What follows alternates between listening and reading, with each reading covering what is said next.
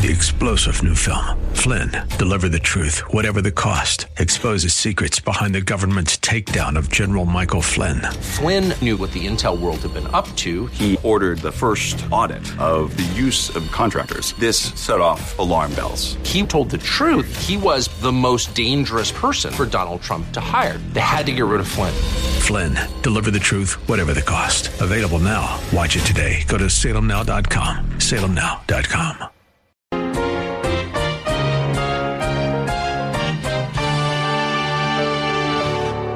Many couples have conflicts over how to raise their children because they disagree. For example, he may think that you need to spank a child a lot, but she thinks that it's brutal, it's cruel, it's barbaric. So there's a conflict. Or he may be a strict disciplinarian who wants his child to learn order and structure. Maybe he's even from a military background, and this is the way they were in the military, this is the way it's going to be with my child, and therefore he puts a lot of limits on his child, a lot of rules. While she, on the other hand, believes in giving the child a lot of freedom because she doesn't want to quench his creativity. Hello and welcome to Verse by Verse, a radio class of the air taught by pastor-teacher Steve Kreloff. Isn't it amazing how many opportunities for conflict come up in our marriages? Over the past 3 weeks, Pastor Steve has been teaching about money as it relates to our marriage relationships. Obviously, there's a lot of potential for disagreement over money. And it's just as obvious that raising children provokes at least as many arguments as money does. In fact, Pastor Steve couldn't fit his teaching into just one message on this topic of biblical parenting. It took 2 messages. We will deliver each message in 3 parts. So we will be getting an in-depth lesson on biblical child rearing. I hope you have a Bible with you so you can follow along. We'll be looking at Ephesians chapter 6 in just a few moments. You might even want to take notes.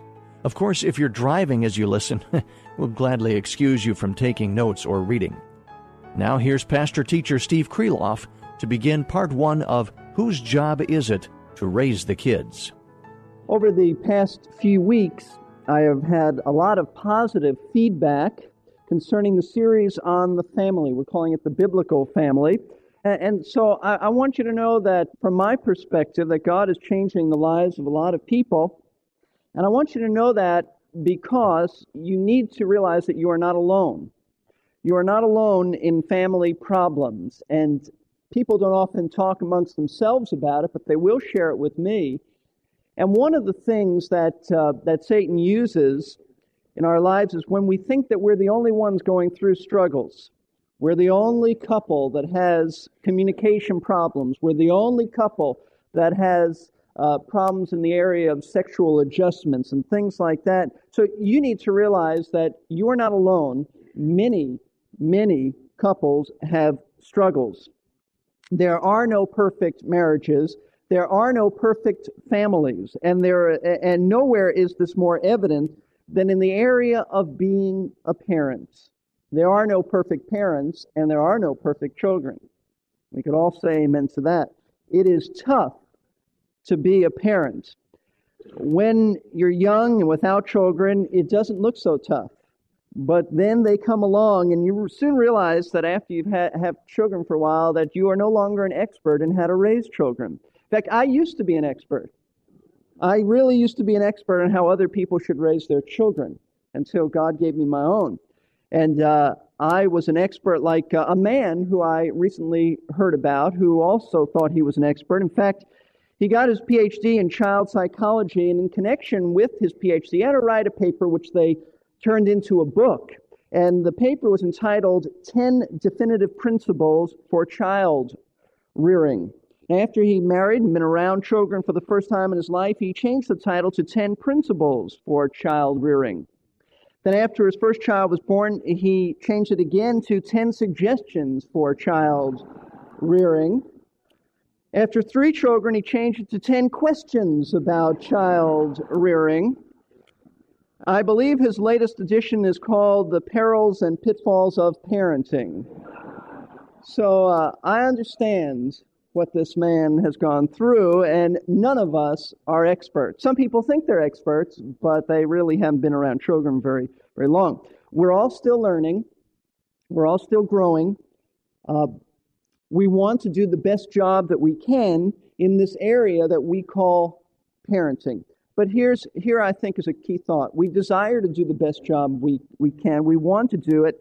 And even though every couple desires to be the best mom and dad that they can possibly be, many couples have conflicts over how to raise their children because they disagree on how to raise their children. For example, he may think that you need to spank a child a lot.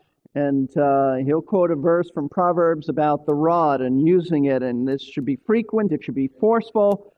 But she thinks that it's brutal, it's cruel, it's barbaric. So there's a conflict. Or he may be a strict disciplinarian who wants his child to learn order and structure. Maybe he's even from a military background, and this is the way they were in the military, this is the way it's going to be with my child, and therefore he puts a lot of limits on his child, a lot of rules. While she, on the other hand, believes in giving the child a lot of freedom because she doesn't want to quench his creativity. So there's a conflict. Or he may believe that children should work hard and be given chores around the house. That's the way he was raised. That's the way his child is going to be raised. But his wife believes that children have their whole lives to work. Now the time is so short, they ought to just enjoy life and they ought to play and just have a great time. There's plenty of years to work.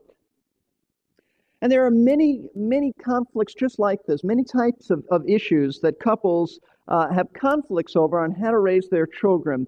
And the problem in resolving these conflicts is that many parents have never thought through a biblical philosophy of how to raise children.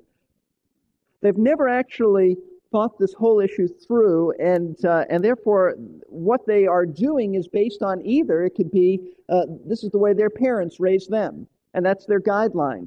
My parents raised me this way, and it was good enough for my folks, and look at the way I turned out, so I'm going to raise my children that way. Or they've acquired their opinions on parenting from observing others, maybe not their parents, but somebody else, or on reading. They've read about this. They've gotten the latest books, and they know what they're doing. Or they've watched certain television shows, and this is what the experts say to do. Or maybe they don't even know why they do what they do. They just do it because it feels right. And in approaching parenting that way, the problem is you have no goals, you have no strategy, you have no standard to guide you. It's every parent doing what's best in his own eyes, and that's really a problem. But it doesn't have to be this way. That's the good news. You don't have to lean on your own understanding. You don't have to fly by the seat of your pants. You don't have to follow the advice of infallible men. Why? Because God in His Word is graciously, and in His infallible Word is graciously told us how to raise children. The basic guidelines are there. And one verse in all the Bible that I think sums up in just a few words what biblical parenting is about is found in Ephesians chapter 6, verse 4. So let's turn there. Ephesians chapter 6, verse 4. I'll read it to you. We're going to study it today and the next time we meet to deal with this. Ephesians 6:4 says this, and it's in a section, by the way, on the family, so we're not pulling anything out of context. It's in a section telling wives in chapter 5 their responsibilities, husbands their responsibility, children their responsibility, and then he tells the fathers, he says in verse 4, and fathers, do not provoke your children to anger, but bring them up in the discipline and instruction of the Lord. In this one verse, this one marvelous verse, God gives a strategy, God gives a goal, He gives a basic philosophy. In fact, He even tells us what not to do, which is critical. And parents, if you understand the truths of this one verse and apply them to your parenting, then you will be biblical in your parenting. And you will be pleasing to the Lord, and you will be united in raising your children. That's very important. What we want to do this morning is using Ephesians 6:4 as our basis. We want to look at biblical parenting in the form of 3 questions. We're only going to ask 2 this morning, and next time we'll look at the 3rd question. But the first question is, who is responsible for raising children? It's the first question. Who is responsible for raising children? Well, you might think that that's a ridiculous question. Why ask a question like that? Because the answer, you say, is obvious. Parents are responsible to raise children. But I want you to notice Ephesians 6:4 again. Paul doesn't say, and parents. He says, and fathers, do not provoke your children to anger. Fathers.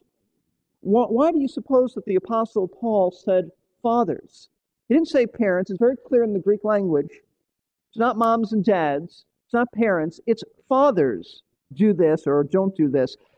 And I might add that if you look at the context, you'll see that Paul didn't use a generic term. He knew exactly what he was saying. Notice, for example, chapter 6, verse 1.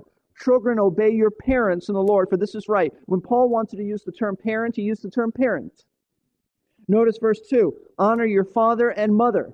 When Paul wanted to use the term father and mother, he did that. And so when he comes to chapter 6, verse 4, and he says, and fathers, he has something specific in mind. He's not using a generic term. He has something very specific in mind. He carefully chose that word under the control of the Holy Spirit. This is the exact word that God, the Spirit, wanted to use. Not parents, not moms and dads, not moms, but fathers, do not provoke. Now, why? Pastor Steve will be back in just a minute to answer that question. Meanwhile, we'd like to take a moment to let you know that you've been listening to Verse by Verse with pastor-teacher Steve Kreloff. Pastor Steve has been ministering at Lakeside Community Chapel in Clearwater, Florida since 1981. Verse by Verse Ministries came about as a result of a desire to share Pastor Steve's teaching with a larger audience. We certainly hope that this radio class helps you deal in a godly way with the challenges of life. If you missed the beginning of class, there's no penalty, as long as you have internet access. Just direct your web browser to versebyverseradio.org, and you can listen to this message at our website. You might also choose to subscribe to our podcasting service while you're at it. Our web address again is versebyverseradio.org.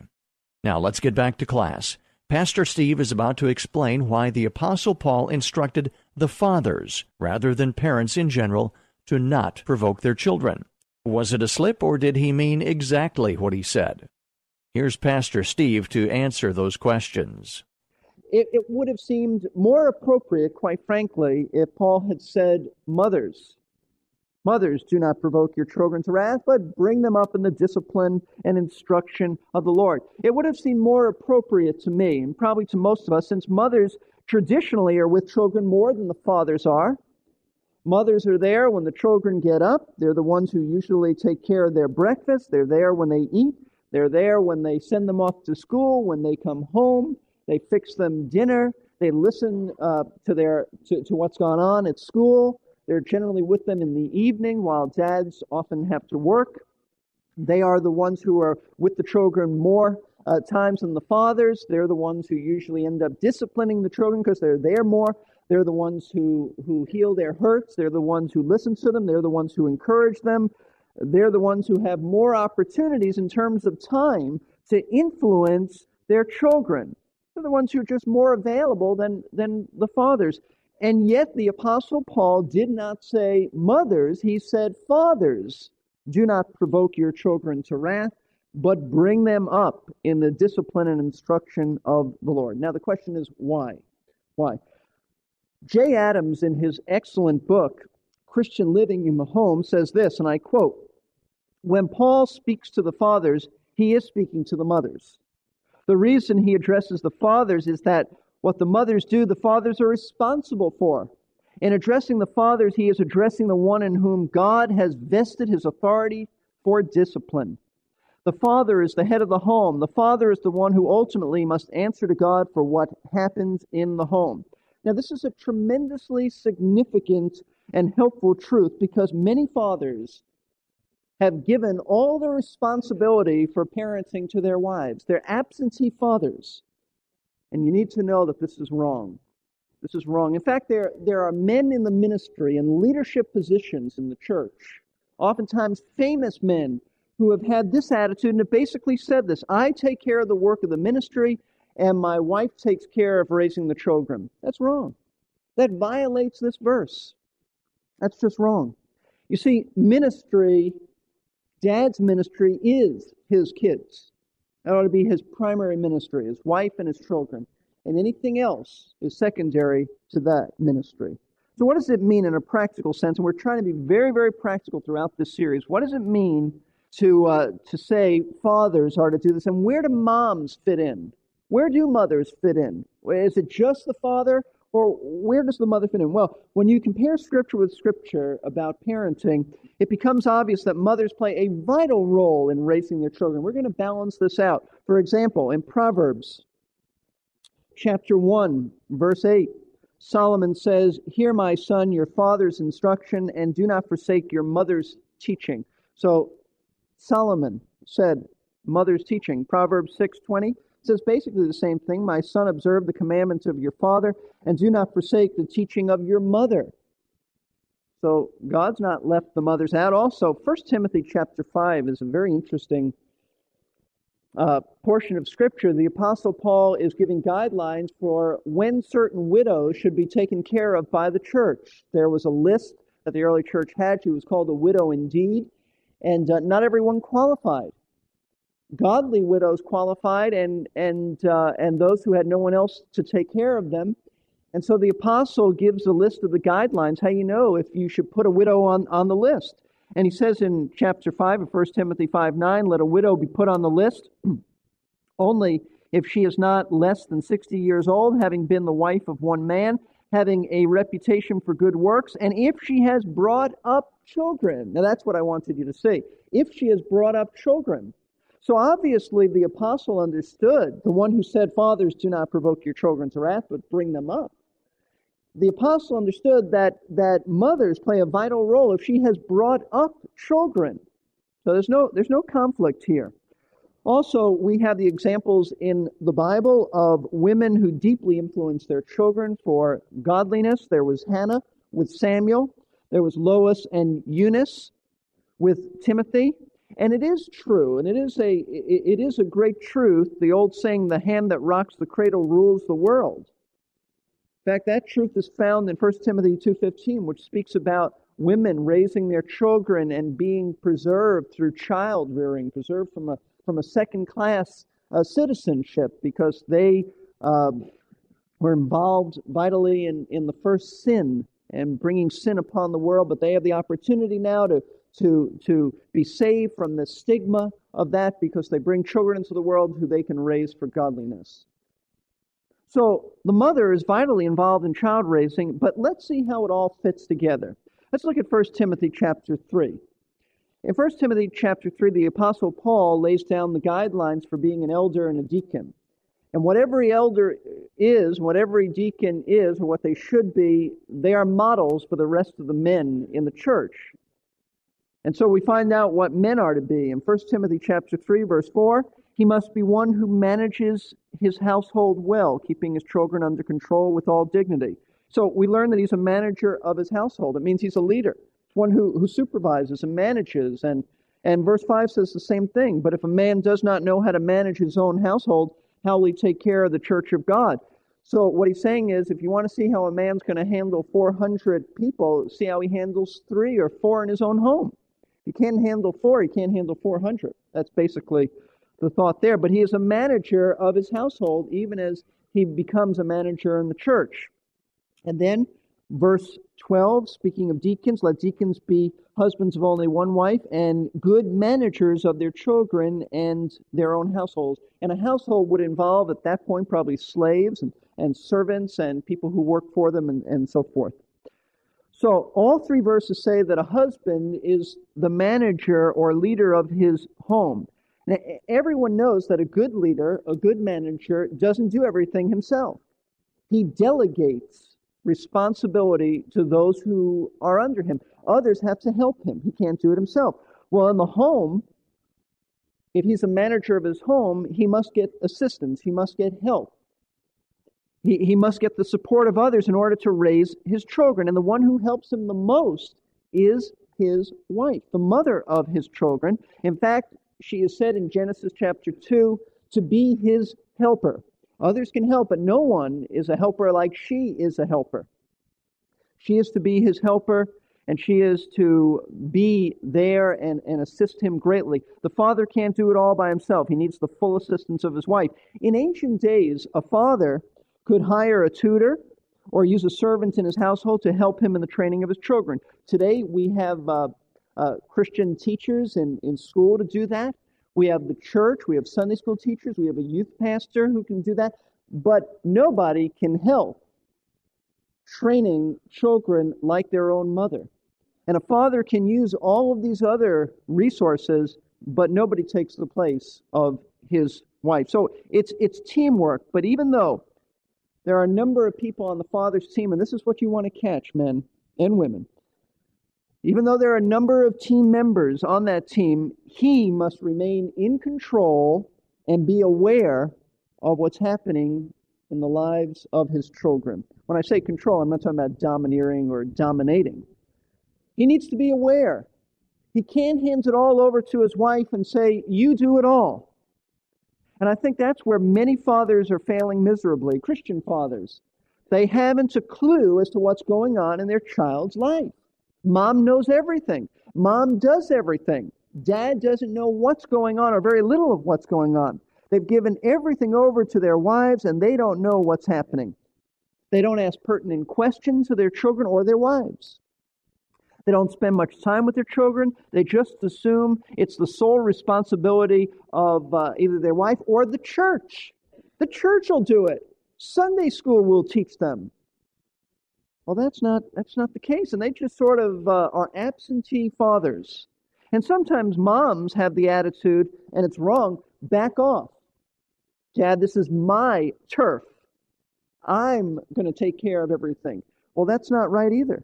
It is Dad's turf as well, and he is the one who will stand before God someday and give an account of how his children were raised.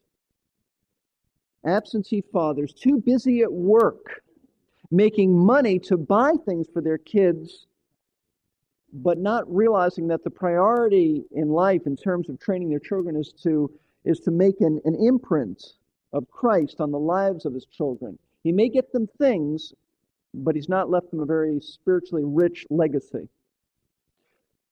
So who's responsible for raising children? Fathers are. They don't do it all, but they are to be aware of it. Men, you need to keep in touch with your wife. If you have a job that you're allowed to make some phone calls during the day, find out what's going on. When you get home at night, ask questions, be aware. Know what's going on in Sunday school. Know what's going on in church. What are your children being taught? And I don't mean that you just go in there and blast the teacher. I mean, understand that teachers in a Christian school and the church, they are to be reinforcing what you're teaching. They don't exist in and of themselves. It is the father who's responsible. And you need to be aware of what's going on. Not demanding, but aware of what's going on. And you need to take the leadership in this role and not just assume it's all happening. You need to ask your children questions. You need to find out who their friends are, what their thinking is like. One of the important things you can do is just when your children go to sleep at night, be there with them on occasion and just talk to them and hear them, because those are unguarded moments when they're going to open up to you and you're going to find out a lot about them. But some fathers don't know what's going on with their children. They don't know what they're doing in school. They don't know who their friends are. They don't know what they're doing, their report card. They don't know what extra activities they're doing. They just don't have time for them. You need to make time, because the scriptures say, fathers do not, and so forth. So, who's responsible for raising children? Yes, moms and dads, but fathers are the ones who God says you are being held accountable. You are the head of the home, and it's your responsibility to make sure that it's done. Well, now we know the answer to the first question Pastor Steve mentioned at the beginning of class. Who is responsible for raising our kids? It's a team effort, isn't it? But as the head of the home, the dad is responsible, and that's quite a responsibility. If you'd like to order a CD of Pastor Steve's message, Biblical Parenting Part 1, please call 727-441-1714. Leave your name and a number, and we'll return your call during weekday office hours. That number again is 727-441-1714. Don't forget that you can listen to today's class again at our website, www.versebyverseradio.org. That's versebyverseradio.org. We hope you can join us for our next verse-by-verse class. Pastor Steve will take on another important question. What should we not do in raising children? This program is a production of Verse by Verse Ministries, a faith ministry which depends on the prayers and gifts of interested people who have first been supportive of their local church. We hope to see you in class again next time.